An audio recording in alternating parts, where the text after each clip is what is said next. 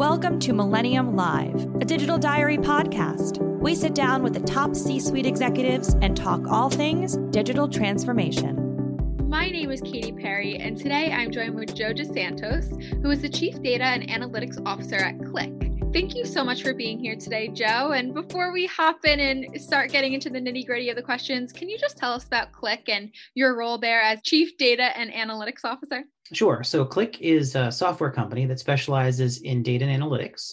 Principally, we were born as a way to visualize complex ideas and help people discover data, and since have become a complete solution that is related to data pipelines and data availability, cataloging, to make the analyst's life a little bit more easy to find data. Our whole mission is to get people to the insights they need faster. My role is I'm the person who makes the delight of Qlik available to our own internal users. So it's my job to make a data literate workforce, to drive the data strategy and the internal data usage at Qlik.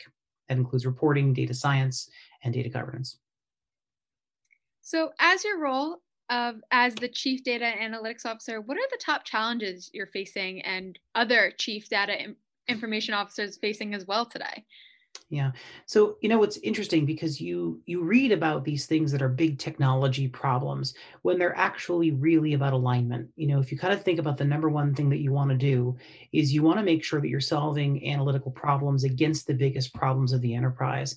And so there's a really interesting marriage that comes along with trying to make sure that the people, the business leaders, really understand how you're going to use data to solve their problems. And I will tell you that, when you talk about metadata and ontologies at cocktail parties, people will walk away. We're not the life of the party when we talk about data. When we talk about driving customer demand, driving down attrition, driving up the adoption of our software stack, now all of a sudden that's quite exciting. So what we really start to spend a lot of time doing is to make sure that we're connected. Then the next thing that happens is it's really hard to get your hands on the data that you need. So one of the things that people find is you go home and you Google something or you ask your Alexa and you have everything that you need. Try that at work sometime, right? Try to get your hands on the data that you need to solve those problems.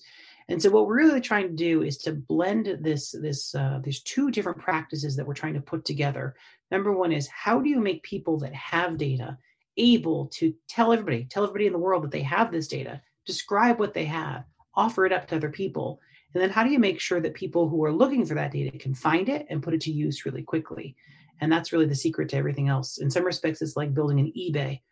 People that have the things can make it available and describe it for people that need it so that people can go and put it to use for their own good. So you've talked about a paradigm shift from passive BI to active BI. And what exactly does that shift imply?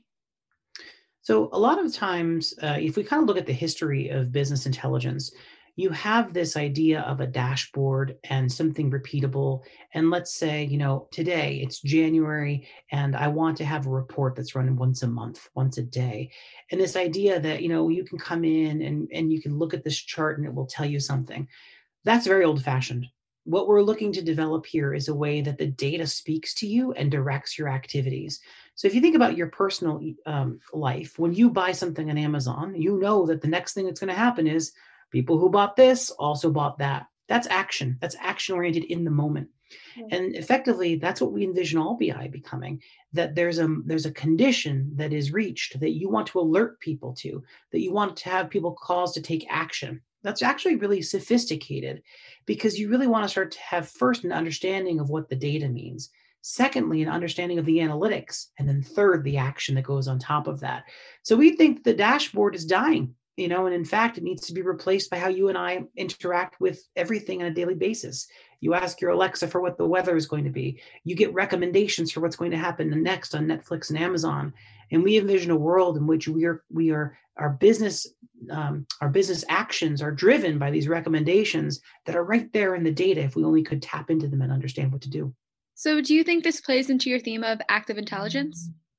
It does. So at the end of the day, what we're looking to do is to say, how does one actually go about making decisions?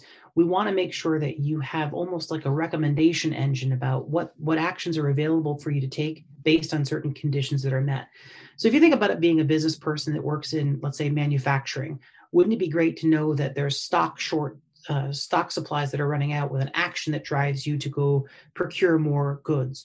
or if you have customers that are starting to hit a certain condition in a website that you really should start to take a look at because they're starting to drive off and not continue the process.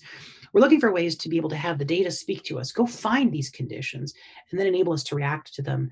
And the development process for that has historically been really hard and really slow. And what we're looking to do is to drive technology and processes that really accelerate that time from I have the data to I find something out to I do something about it. Because to be very clear, to know something is worthless if you don't do anything about it. And that's the last step that we're really trying to close off on. So how would you say this active intelligence that you explain really play into digital transformation? Well, so at the end of the day, digital transformation has to do with everything being at your fingertips within the context of some application interaction. So our daily lives, you have an app, you have a phone in your hand, you have an app that you're looking at, you're in front of a computer screen. Some screen is always in front of you telling you what to do. And so instead of Facebook telling you what to do, we would like to have our own insights telling us what to do. And really, transformation is really about making sure that the technology platform that's on is robust and scalable, and that you can actually deploy things to that framework really quickly. We call that data ops. So the idea of really trying to take a lot of the principles of DevOps and start to apply them to the world of data. How do you get to know something, deploy it, learn from it, and then react and respond and get through that process really quickly? You should be able to do that in hours and days, not weeks and months. And so we think that that's fundamentally anchored around a platform that enables that to happen with the processes that you put in place to make sure that you can get through from data to insights to value very quickly. So how would you say that augmented analytics really play into this notion? Yeah. So one of the things that we believe is that we've grown up in this world where we believe that the AIs are going to take over the universe, right? We believe that the Terminator is right around the corner. And at the end of the day, where you've really seen success is where the AI assists a person in making a decision, help direct me to something that's going to make a difference. And of course, there are kind of completely independent AIs that do algorithmic trading and things. But if you think about it, a customer service rep would love to have a recommendation of what to do with the person on the phone based on the tone of their voice, based on the overall investments. And all these decisions are really augmented. So that's our belief. Our belief is that if you can have a system that helps you get to the decision faster by giving you a few breadcrumbs to get there, that's going to get you there in a way to take action. So effectively, the history of the world has always been around 3 steps. Give me data, help me figure out something interesting in that data, help me take action on that data. And we think that the winners and losers of this game in the 21st century will be the people who do all 3 of those things the fastest. And augmented intelligence is a way to just get you there faster. If I can find the data that you need faster, if I can help you translate what that means faster, and if I can deploy that into a digital context to get you insights faster, you will win. And that's the idea of how augmented intelligence will really play into the digital empowerment of our corporate customers. Mm-hmm. I really think all these advancements sound really great. And I'm curious, what are the associated benefits that businesses really are seeing as a result? It's really interesting because they tend to be, some of these benefits are really of a time. One of the things that really shaped us all in 2020 was the COVID breakout. And we just saw a massive influx of questions like, where are our employees? Are they safe? What is going to be our work from home policy as a result of that? And so we actually saw a lot of healthcare professionals as well as non-healthcare professionals just trying to figure out, how is COVID going to impact me? And that's going to continue in 2021 in an economic context. So we all want to know, when does normal happen again? When do our customers come back in the same kind of way? And our customers are using Qlik for the macroeconomic assessment of what's happening out there in the marketplace. So there are some things that are just kind of continuous use cases, understanding how to understand employees, how to understand customers, how to understand economic behaviors. There are others that are really industry specific. So we have a lot of healthcare customers that are really using this for hospital operations. What is the kind of forecast for beds being filled? And again, tying back to COVID-19, how many of those are ICU beds? And what can we do to then do some forecasting around beds, around staffing, et cetera? Manufacturing companies use us for supply chain planning, understanding inventory levels, understanding where the goods are with respect to their supply chain. And financial services companies are using us for understanding things from a regulatory perspective. So credit balances and reserves in compliance with some Basel initiatives, or even some things around customer 360 benefits. I think we all want to know customer 360. We want to know, what do our customers have, what's happening with them. And that's one of the more overarching use cases that our customers are benefiting from Qlik.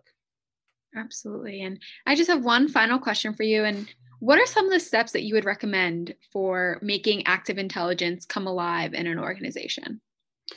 So let's start off with the idea of, it's really important to know what questions are worth answering.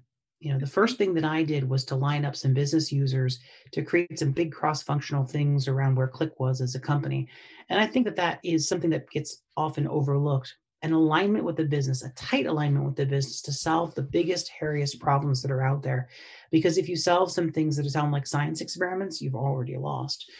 The second thing that we need to start to think about is, what are the contexts of the business processes that will change the outcome?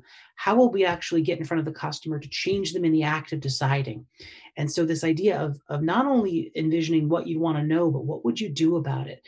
And then third, how do we start to establish these really important data pipelines to make that happen? And we certainly hope that Qlik is part of that solution. How do we find the data? How do we make sense of the data? And how do we go find insights that we can drive to create real value as part of that? So I think business alignment, use case identification, incorporation into a process, and really thinking through a platform that will scale, that will allow you to answer really complex questions at broad scale across different business units, across different problems that you'll invariably get to. I could spend all day talking about Qlik's technological differentiators with respect to scalability or the associative engine or different things like that. But at the end of the day, as you can tell from this conversation, what we're singularly focused on is getting executives as part of a community to solve the world's hardest problems. So I'd like to encourage people listening to this to come to the Executive Insight Center. You'll see a link here in the description below, and you'll really start to get a sense of how the community of CDOs, CIOs is solving very complex analytical problems at speed, and we encourage you to join the chatter. Great. Well, Joe, it was wonderful chatting with you, and thank you for talking to us more about Qlik. And we are so excited to have you at future events, and we're looking forward to a great year. Thanks, Katie. So good to be with you. Don't forget to subscribe to Millennium Live, a Digital Diary podcast. All episodes are available on Digital Diary by going to mil-all.com.